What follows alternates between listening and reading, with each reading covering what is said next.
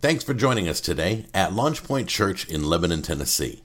We believe the Bible is the written word of God, without error, and useful for every part of our lives. We believe that through learning and teaching of the word, others might come to know God, find freedom, discover their purpose, and make a difference.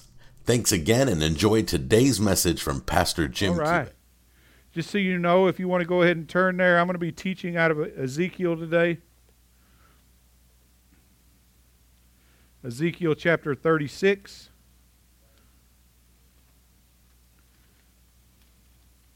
It's probably on a different page in your Bible than it is in mine. So we started last week a new series, and that new series is titled Reframed.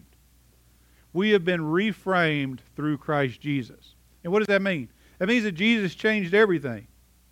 God, in the new covenant, established through Christ Jesus, deals with his people differently than how he dealt with them in the old covenant before Jesus. We have been reframed. We are looked at the same but dealt with differently. And so last week we started this Reframe series, Jesus Changes Everything, by talking about two pictures. And it's the theme I'm hoping to go with the entire series. Is to look at who we were versus who we've been changed to be, versus who we've been reframed to be. Last week we talked about we were deserving of wrath, but now Jesus gave us a relationship. That we were dead in our sins, that we were bound to an eternal hell, separated from God in this picture. But in this picture, relationship, reconciliation, that he didn't just redeem us by the power of his blood, which he did, but he also, in saving us, reconciled us. The Bible says that we belong to him as sons and daughters, that he has adopted us. And so we've moved from deserving wrath to, praise God, being in relationship through the work of Christ Jesus. And so this week I want to talk to you about from stone to flesh. Jesus reframed us, having redeemed and reconciled us last week. And then he placed a stone, he replaced a heart of stone with a heart of flesh in us. Which means that in our salvation, he created an intimacy with us by giving us his Spirit.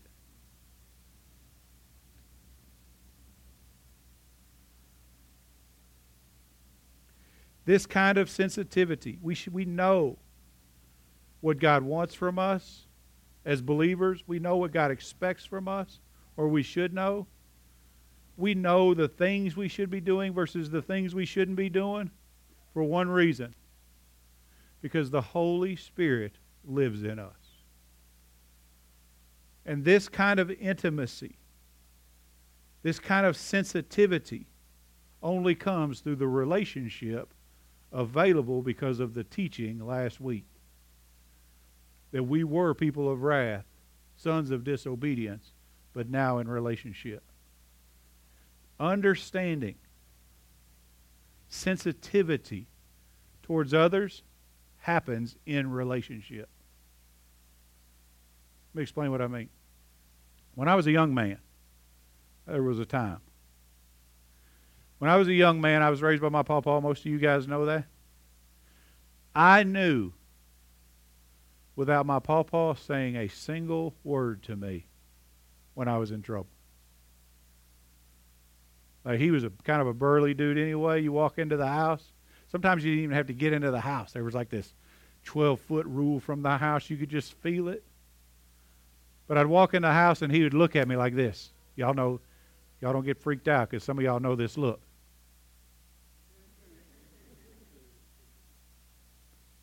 And I knew I was in trouble. I knew I was really in trouble when he looked at me like that for about 5 seconds, lowered his voice, and said this, "Jim Bob." He didn't have to tell me what the problem was. I just knew there was a problem. You know how I knew there was a problem? Because he and I had an intimate relationship and I understood who he was. It happened the same when I was a young man and in the military. Your platoon sergeant walk in a room, things aren't like they're supposed to be, or you've done something stupid. We stole a bus from the motor pool one day. I think I could say that on film because the statute of limitations is over. We stole a bus out of the motor pool one day, and we got in a lot of trouble for that. But he walked in a room, and you knew, he knew that you did without him saying a word. Why? Because you knew him and had a relationship with him. Same thing happens for those of us that are married.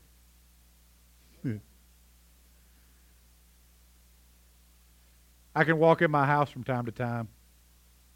Well, not me, probably more you guys.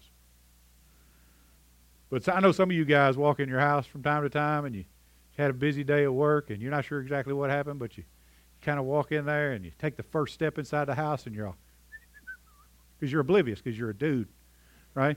And you go, she's on the other side of the house. She hasn't said a word, but you know something ain't right. Y'all know what I'm talking about. You know what I'm talking about, Brother Leonard? And you know something ain't right. And so you ask her, baby, what's wrong? Nothing. You're all, well, if I was uncertain before, I'm certain now. How can we have such confidence? How can I have such confidence to know what my papa expected of me? How can I have such confidence to know about my sergeant or my wife or my kids? My daughter comes up to me. She'll every night. This is how she's been calling me dad since she was like 5, which I hate that. I'm a daddy, right? There's nothing like a 5-year-old walking up to you and go, "What's up, Dad?"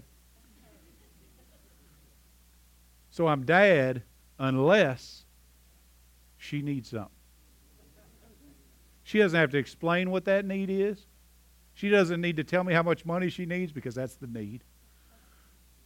She just has to walk up to me. Hey, Daddy. And I call Angela, how much money do we have in the bank? I don't even know what she needs. But because of our intimacy, our relationship, I know that she needs something from me. Same thing happens to me as your pastor. Can I tell you, I pray for this congregation every day that God show me where you're hurting, where you're struggling, where you're in need. Some of you won't even make eye contact with me because we know each other well enough that you're afraid I'm going to see whatever it is you're doing. And there's sometimes y'all make me fussy enough that I don't look at y'all because y'all be thinking, oh, I know he's mad at me. But it happens in intimacy. All of these things, all of these knowings are a product of intimacy. I know what they want because I know them. God gave us a heart of flesh so that we could know what he wants because we know him. I tell the funny stories for that. That's it. Because as we grow in understanding of him, we know what he expects of us. But it hasn't always been that way. He moved us from stone to flesh, which means pre-salvation, in the old covenant times, they didn't have the benefit of that intimacy with God. There was no sensitivity to the Spirit. We had a heart of stone. They had a heart of stone, which means there was no sensitivity to the Spirit. I'm going to read you a verse that you're very familiar with. Ephesians 2, 1 through 2 says, "And you were dead in your trespasses and sins, in which you formerly walked according to the course of the world, according to the prince of the power of the air, of the spirit that is working in the sons of disobedience, Prior to Jesus, this was our condition. We were dead, free of internal or external stimuli, without spiritual life. We didn't even know that what we were doing was wrong. Y'all ever been around somebody? Angela and I used to minister to a group of folks. We love that. But some of them just didn't know they didn't know. You ever been around somebody like that? Like you can't even be mad at them because they didn't know that they didn't know. Do you know that was all of our condition before Jesus? So many of us spend so much time, pardon the expression, kicking a dog for being a dog. An animal's going to do what an animal does. It's going to fulfill its need. It's going to do and be what it is by its very nature. And with no Spirit in us, with no Holy Spirit in them, they would have been animals being animals. We were animals being animals, dead in our trespasses and sin. And we want to spend time yelling at people because of the sin that they're in. Well, you're going to go to hell because you're a homosexual. That's the truth. But love them anyway and preach the gospel to them, because only through the gospel will they awaken from their dead state to their life state.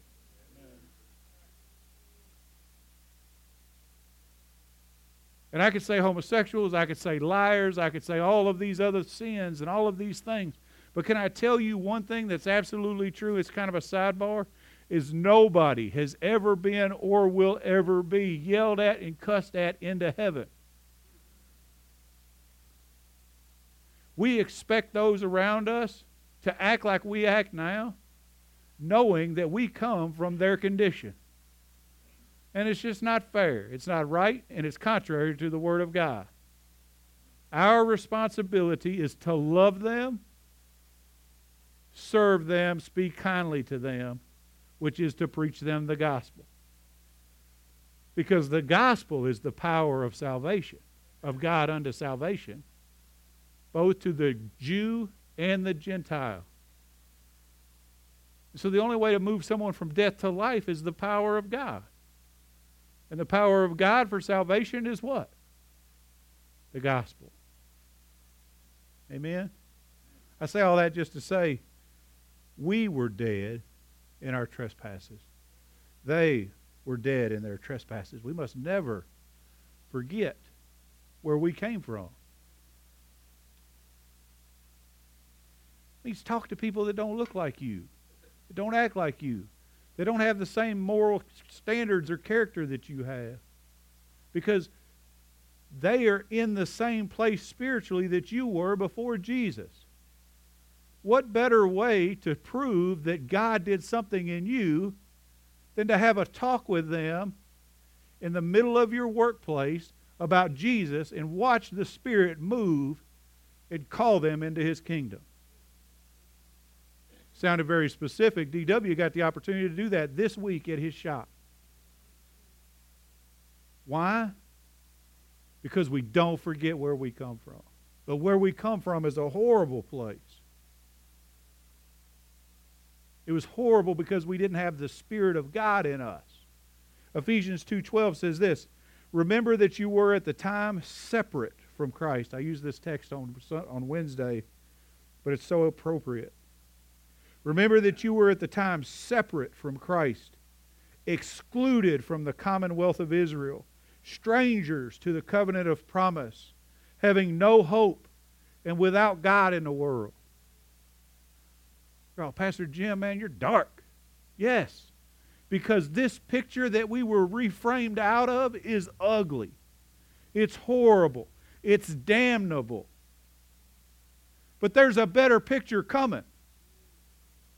But you don't appreciate the beauty of this picture if you don't understand the horror of this picture.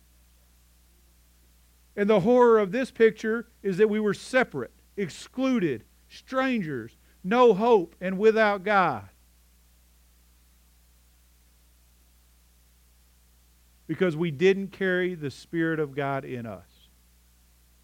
They didn't carry the Spirit of God in them in the Old Covenant. The Spirit didn't indwell them. The Spirit enabled them. And what I mean by that is this. You know, you have the benefit of the holy, magnificent Creator, omnipotent, omnipresent, omniscient God living inside of you. I mean, that's a lot of words that I don't understand. That's a lot of words I don't understand. I just read them in a book. But let me tell you, God's bigger than you, and He put His Spirit in you.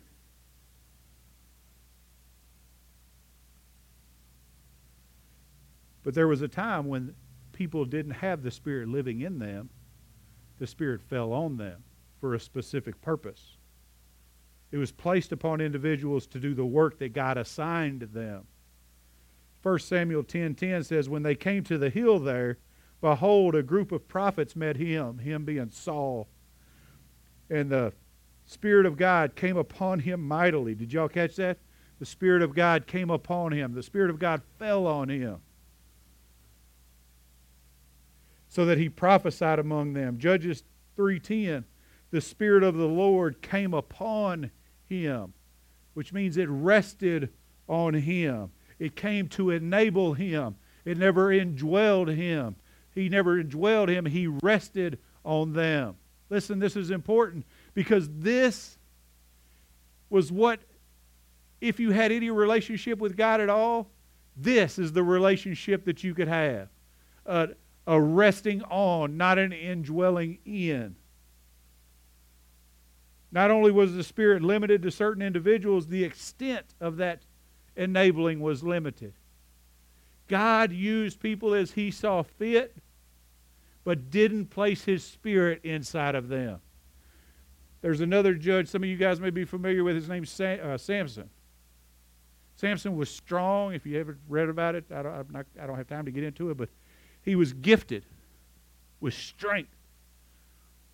The power of God rested on him to give him supernatural strength. And that strength, for whatever reason, resided in his hair. It's not the case for me. Praise the Lord. But listen to this. Judges 14:19. The Spirit of the Lord came upon Samson to empower him. Judges 16:20. The Spirit of the Lord left Samson. Judges 16:28. The Spirit of the Lord returns to Samson. I heard a guy not very long ago, he goes, I believe God's taken His anointing off my life. Let me tell you, you can disqualify yourself from some things. But if you're a Christian, God hasn't taken His anointing off your life. Anointing is a big, huge spiritual word for the presence of God. If you're saved, the presence of God is living inside of you. You are anointed to do what God has called you, what God has gifted you to do. But they didn't have that. All they had was the enabling, not the indwelling. There was no internal conviction because they were externally motivated. We can read that again. There was no internal conviction because they were only externally motivated. Imagine living without any understanding of the eternal consequence of your sin. Imagine just flipping through life. I used to read through the Old Testament and still do from time to time, and I think, those are the stupidest people that have ever walked the face of the earth. They saw the manifest presence of God do miraculous things. Just in the life of Moses, walking through the desert, you saw God parting the Red Sea. You saw manna falling from heaven. You saw quail falling from the sky. You watched as water flowed from a rock. You watched clothes after 40 years not wear out. The mountain with the thunder and the clouds and the audible voice of God. All these incredibly miraculous things. I like to think, man, if I saw that, I would never sin again. And without the Spirit of God living in me, I'd be a liar. Because that's exactly what happened to them. They saw it all and died in the desert anyway, complaining. Why? Because they didn't have the Spirit living in them to internally motivate them. All they had was the external motivation of the law. Let me read this to you. Romans 3:20, because by the works of the law no flesh will be justified in his sight. For through the law comes the knowledge of sin. All the law can do is make us aware of our sin. It can't perfect us. Knowledge is head information. It has to move from our head to our heart, and it can't move from our head to our heart with a heart of stone. We have to have a heart of flesh. Otherwise, all we have is an external motivation. Why couldn't the law make them righteous? Because it was never intended to make them righteous. External motivation almost never works. I can prove this to you. I've had a gym membership for 3 years. I got it right here. Check this out. This is my Sports Village gym membership right there. It's got my membership number and everything on it. I got this because I was externally motivated to not be fat anymore. I looked at myself one day. I was just got out of the shower. I won't gross you out with any of the details, but essentially I'm all, how did you get a 49-year-old man body? Look like 200, none of your business pounds of chewed bubble gum. And so I was like, you know what? I'm tired of looking like this. So I went and got a gym membership. You know how many times I've been to the gym since I got this membership? Counting the time that I picked this membership up? Once. I've not been to the... Like, I drive by there all the time. And I'm a member of that gym. Because I feel like I'm stronger for carrying this around. But the fact of the matter is, this can't make me who I desire to be. Because it's external. An external motivator will only work in two circumstances. When you're constantly thinking about it, or when the pleasure of whatever else you want to do doesn't outweigh it.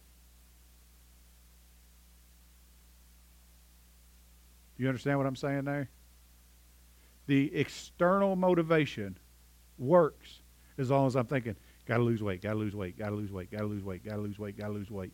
At some point my mind's going to drift. I'm going to start thinking something else. But the second the cheeseburger has greater reward than the sweat, the external motivation no longer works. This is our condition before God gave us a heart of flesh. We didn't have the ability to go, I'm going to be right, I'm going to be right, I'm going to be right, I'm going to be right, I'm going to be right, because there's no amount of discipline that's going to cause you to be righteous. And there's always going to be some sin, something, some pet issue that you have that's going to bring you pleasure that you would rather have immediately than to sustain and chase after a lifelong Christ-likeness. And this is exactly what happens when we have a heart of stone. We have no conscience of our sin. We're externally motivated. Hebrews 10:2 says this, otherwise would they have not ceased the offerings of the Old Testament to be offered, because the worshipers, having once been cleansed, would no longer have consciousness of sin? We didn't have consciousness of sin. They don't have consciousness of sin. It's called a stone for a reason, because if you throw something at it, it's just going to bounce off it.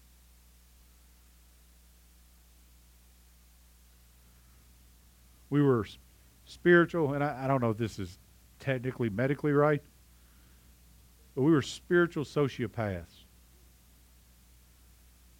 A spiritual sociopath is someone that has no conscience, no understanding, true understanding of God. But, and we love the but, as ugly as this is, as separated as we were, as little or zero hope as we had, Jesus moved on our behalf. Jesus gave us a heart of flesh, a heart that is sensitive to the Spirit. In this passage, Ezekiel, it says, I will put my Spirit in you. He has given us a new heart, a heart of flesh, and placed His Spirit inside of us. John 14:18-20, Jesus says this, I will not leave you as orphans. He's in the middle of talking to His disciples about leaving. He says, I will not leave you as orphans. He's trying to comfort them. I will come to you. After a while the world will no longer see me, but you will see me. Because I live, you will live also. In that day you will know that I am in my Father, and you in me, and I in you. Can I offer you a little comfort this morning? Comfort that starts with these words. I will not leave you as orphans. Christ put His Spirit in you because He loves you. He has adopted you. He calls you His sons and daughters.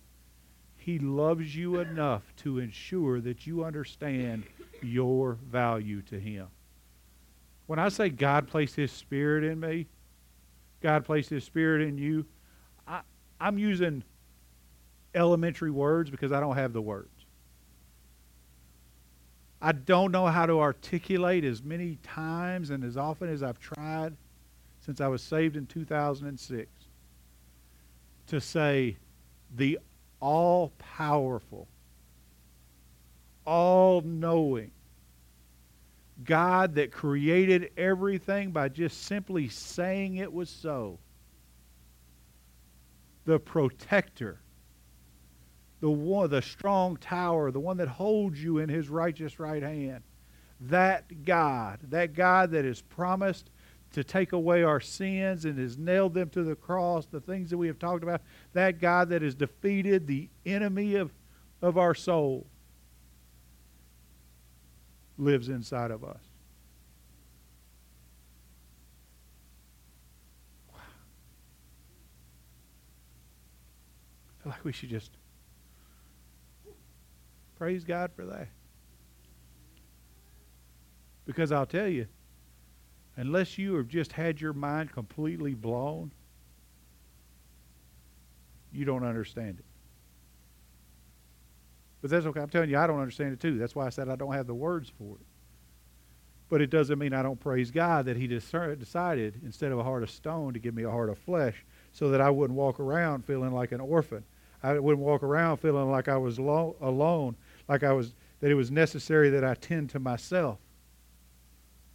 He gave us His Spirit so that we could have some things, so that we could know some things, so that we could have a certificate that we belong to Him. The Holy Spirit is a seal to us to know that we belong to Him. And one of the things that the filling of the Spirit brings, the giving of a heart of flesh, is a spirit of empowerment. Our heart of flesh is the spirit of empowerment. Let me read this. Ephesians 3:16. That He would grant you according to the riches of His glory. Does anybody have any idea what the riches of God's glory are? That means the full weight of His riches. Because He's granted you strength according to the full weight of His strength. Wait, what? I know. It should blow your mind. We should be leaving here with our mind blown. Because He says that He would grant you, according to the riches of His glory, to be strengthened with power. Through what? through His Spirit in the inner man. He gave you His Spirit so that you might be strengthened according to His power to walk out Christ's likeness. You've been empowered to walk out Christ's likeness. You have been empowered in your inner man to become who God created you to be. Please listen to me, because some of us, sadly, from time to time, live like we're still going to hell. God did not empower us for us to abuse that empowerment. He expects us and has given us the ability to move from victory to victory, from glory to glory, by the power of His Holy Spirit. I'm not the same as I was in 2006. But praise God, in 2030, I'm not going to be the same as I was in 2020. You know why? Because God empowers, by His Holy Spirit, us to become more and more like Him. This should be the exception. This should be the rule, not the exception. A Spirit-filled believer should be powerful, strong, confident, and capable as the rule, not the exception. It's the reason why I hate worse than anything, probably. Probably not.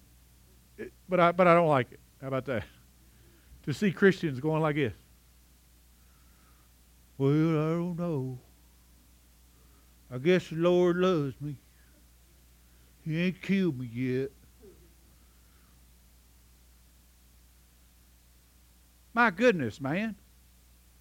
God put His Spirit in you to empower you. How about you rock back with your shoulders back, pick your head up, and declare the magnificence of who God is? Because He didn't have to do it. He could have left you in that same miserable state, but decided to send His Son Jesus while you were still sinners, and then gave you the Spirit that He has so that you can be empowered to walk out Christ's likeness, so that you could be like Him. God, that's so good. But not just empowerment for you, empowerment for those around you. If you think God gave you salvation just for you, you're wrong. God gave you salvation for His glory. Did you hear me? So that He might be praised amongst the people. So that the enemies of God might look at you and say, He was one of us. How could God love him when he was as bad as I am? Pastor Davis asked me one time, he said, why you go to church here? Back when I went to my other church, my pastor, just so you know, killed somebody. He'll tell that. I'm not telling any of his secrets. He said, why you go to church here? I said, I'll tell you why I go to church here. And I'm going to sum this up short. I said, I go to church here because you're a murderer.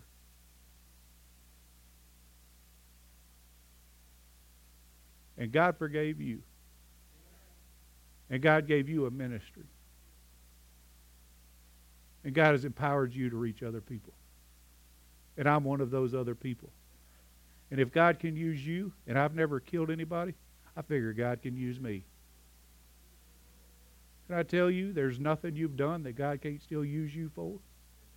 If you're saved, if you're Paul, pre-Jesus, you're still good enough to be used. Paul killed Christians for a living. Like went house to house, had a letter that says that they could drag people out of their house. And God used him. Well, I sure do cuss a lot. Yeah. God can still use you. But you don't understand, I've got an addiction. You're not killing Christians. God can still use you. And then he's going to take that mess that was your life and give you a testimony in it. There's a young man fills our podium on Friday nights. Just if you, most of you are aware, there's another church that meets here on Fridays. It's called We Are Church, pastored by a friend of mine. We gave him a place when the school shut down. He was pastoring in a church. And can I tell you, before he came to know Jesus, he was a gangbanger and a heroin addict. And he's reaching people for Jesus that I'll never get to reach.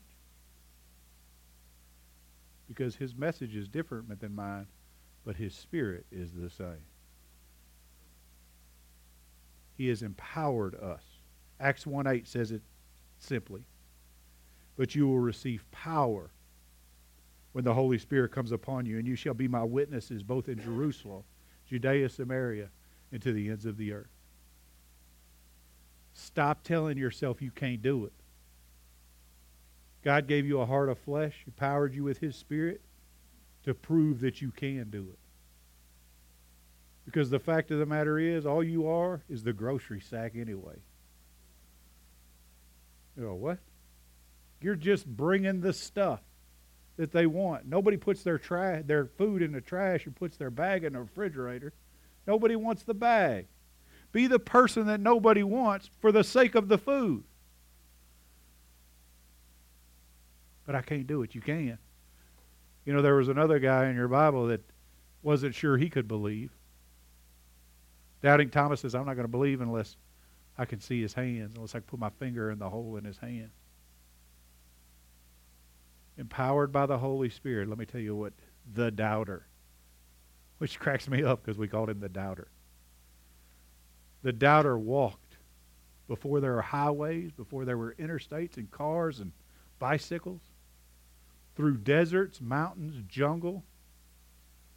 He walked from Jerusalem to Chennai, India, where he gave his life ultimately for the gospel. And that doesn't mean anything to us because we don't know anything about the geography of the area. But can I tell you that distance is 100 miles shorter than it is from Miami to Seattle, Washington. That brother walked and was empowered by the Spirit through mountains, deserts, and jungles to preach the gospel to people that would ultimately kill him. But God used him anyway. Isn't that awesome? Our heart of flesh is seen in our confidence, because with that kind of empowerment should come confidence. John 14:16 says, and I will ask the Father, and He will give you another helper, that He may be with you forever. Depending on which version you read, it might say in different places in that chapter, it says helper, counselor, comforter. All of those words come from the same word, which is paraclete, which means I'm going to give someone to you to come alongside of you. God has given you His Spirit, His power, His ability, His strength, His wisdom to walk alongside of you.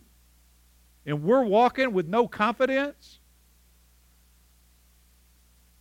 Man, we should be the boldest people on earth. We should be standing up in the workplace, in the city square, not abdicating our responsibility, but standing in it, recognizing that we hold in our mouth and in our heart of flesh the only thing that can save the world from the decrepit state that it's in. You are the salt. You know what that means? That means it's your responsibility. I've heard 1,000 people say 1,000 reasons why salt was important back in the day. The fact of the matter is, salt was primarily used to stop decay.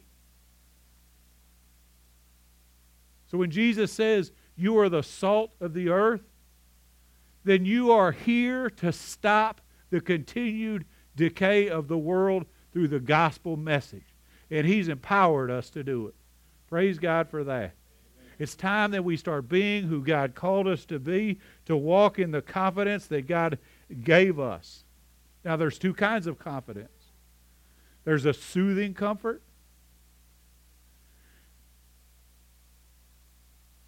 And by that I mean it's the kind of comfort that just makes you want to wrap a blanket around yourself and just know that everything's going to be okay. You guys ever felt like that? God gives us that kind of confidence. It's the confidence that is an, I was going to say an old man. It's a confidence that is me. My wife took a picture of me the other day. I had a sweater on, cardigan specifically, shoes and socks, reading a book with my reading glasses on, pulled down to here so I could still watch the TV, in a high back chair, and a blanket over my legs. I'm not old enough for that. I didn't think. Maybe I am. But let me tell you, that's the kind of comfort that the Holy Spirit can bring you. That warmth, that knowing. That's the kind of confidence God, through His helper, through His paraclete, wants you to have. But not just that kind of confidence, the strengthening kind of confidence too. The boldness kind of confidence too. How much harder would we fight to stand firm if we really knew that the victory was already won? People are all, yeah, I know the victory's been won. Do you really know that the victory's already won? I think a vast percentage of the reason the Christian doesn't walk the confident, victorious life that we're called to walk is because we don't understand that victory isn't ours to take. That victory's already been had. Our responsibility is to stand firm in it. And we can have confidence to do that as God gives us a spirit of flesh, as He's reframed us, both with empowerment and confidence. Our heart of flesh is seen in submission. This will be the last point I make. Our heart of flesh should bring us to a place of submission. First, submission to the Spirit of truth. You know what the Spirit of truth is? The Word of God. John 14:26 says, "But the Helper, the Holy Spirit, whom the Father will send in my name, He will teach you all things and bring to your remembrance all that I said to you." Don't be one of those hyper-spiritual goobers. It's all, Lord told me such and such. Lord told me such and such. God talking to you more than He's talking to Moses. And keep your Bible closed. This is the primary way God talks to His people.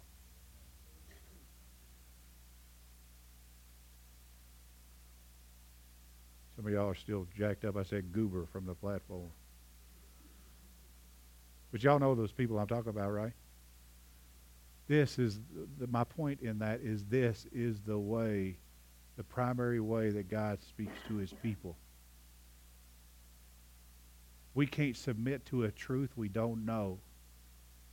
Read your word. I know I sound like a broken record up here because it seems like every time I'm up here, I'm telling you, read your word. People come up to me, they say, "Pastor Jim, I got a problem. Can you help me with such and such?" And I say, "You got a problem? I'll help you with such and such. What does the word say?" "Well, I don't know." You can know. God never talks to me. Blow the dust off your Bible. He'll talk to you every day. We have to learn to submit to that, though, because in submission comes obedience, and obedience proves that we belong to Him. 1 John 2:4, and I love this because it's so black and white. It says, "The one who says, 'I have come to know Him,' and does not keep His commandments is a liar, and the truth is not in him." I'm not calling you a liar. I'm not calling anybody a liar. The Bible says if you don't keep His commandments, which infers that you have to know what His commandments are, then you are a liar, and the truth is not in you. Read your word. Be submissive to the word. Accept the things that are hard. Don't coddle your pet sin. "Well, I'm going to do such and such and such and such because It's beneficial to me. It's beneficial to you in this life, but it's going to send you straight to hell. That's just real talk. We have Brenda and Ski back this morning, and I'm going to tell a little bit of your story because it came to me to do it.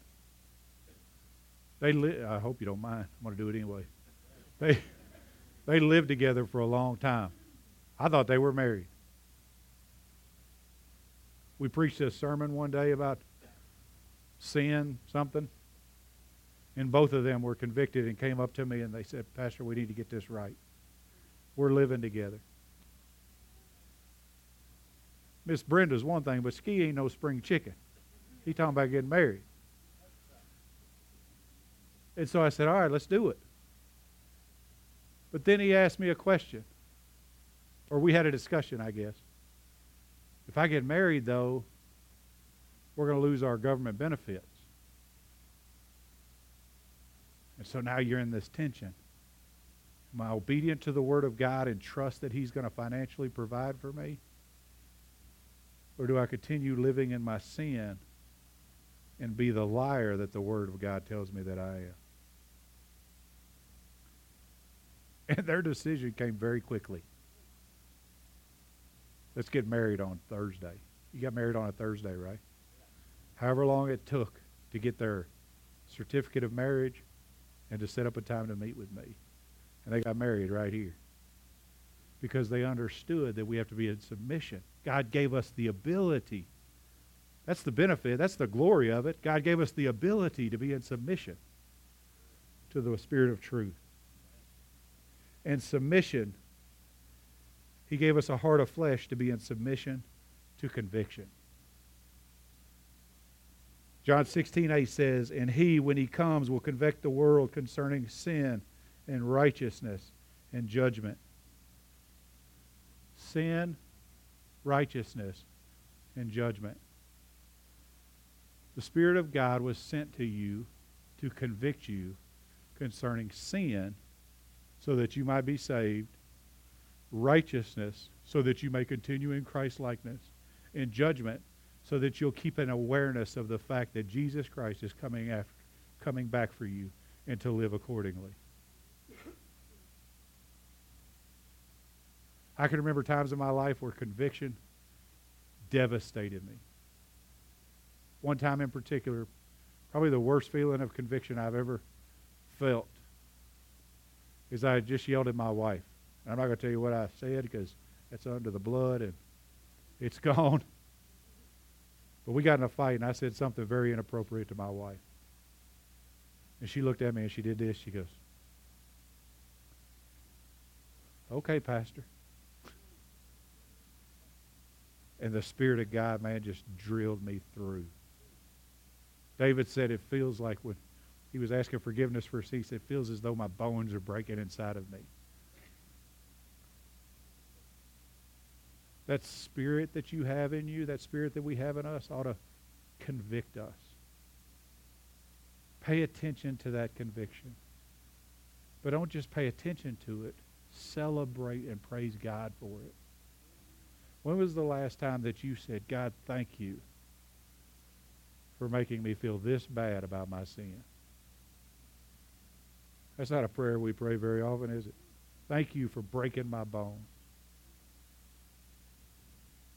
But we should, because it proves intimacy. It proves that we have been moved from wrath to relationship, that we've been reframed from a heart of stone to a heart of flesh. You know how? It proves the intimacy. The same relational intimacy that let me know what my pawpaw wanted from me, what my sergeant needed from me, what my wife desires of me, what my kids want, what you want. All of that happens because you don't carry the heart you used to carry. You carry a heart of flesh, empowered by the Holy Spirit. In that empowerment, given confidence. In that confidence, submission. And in that submission, Christ-likeness.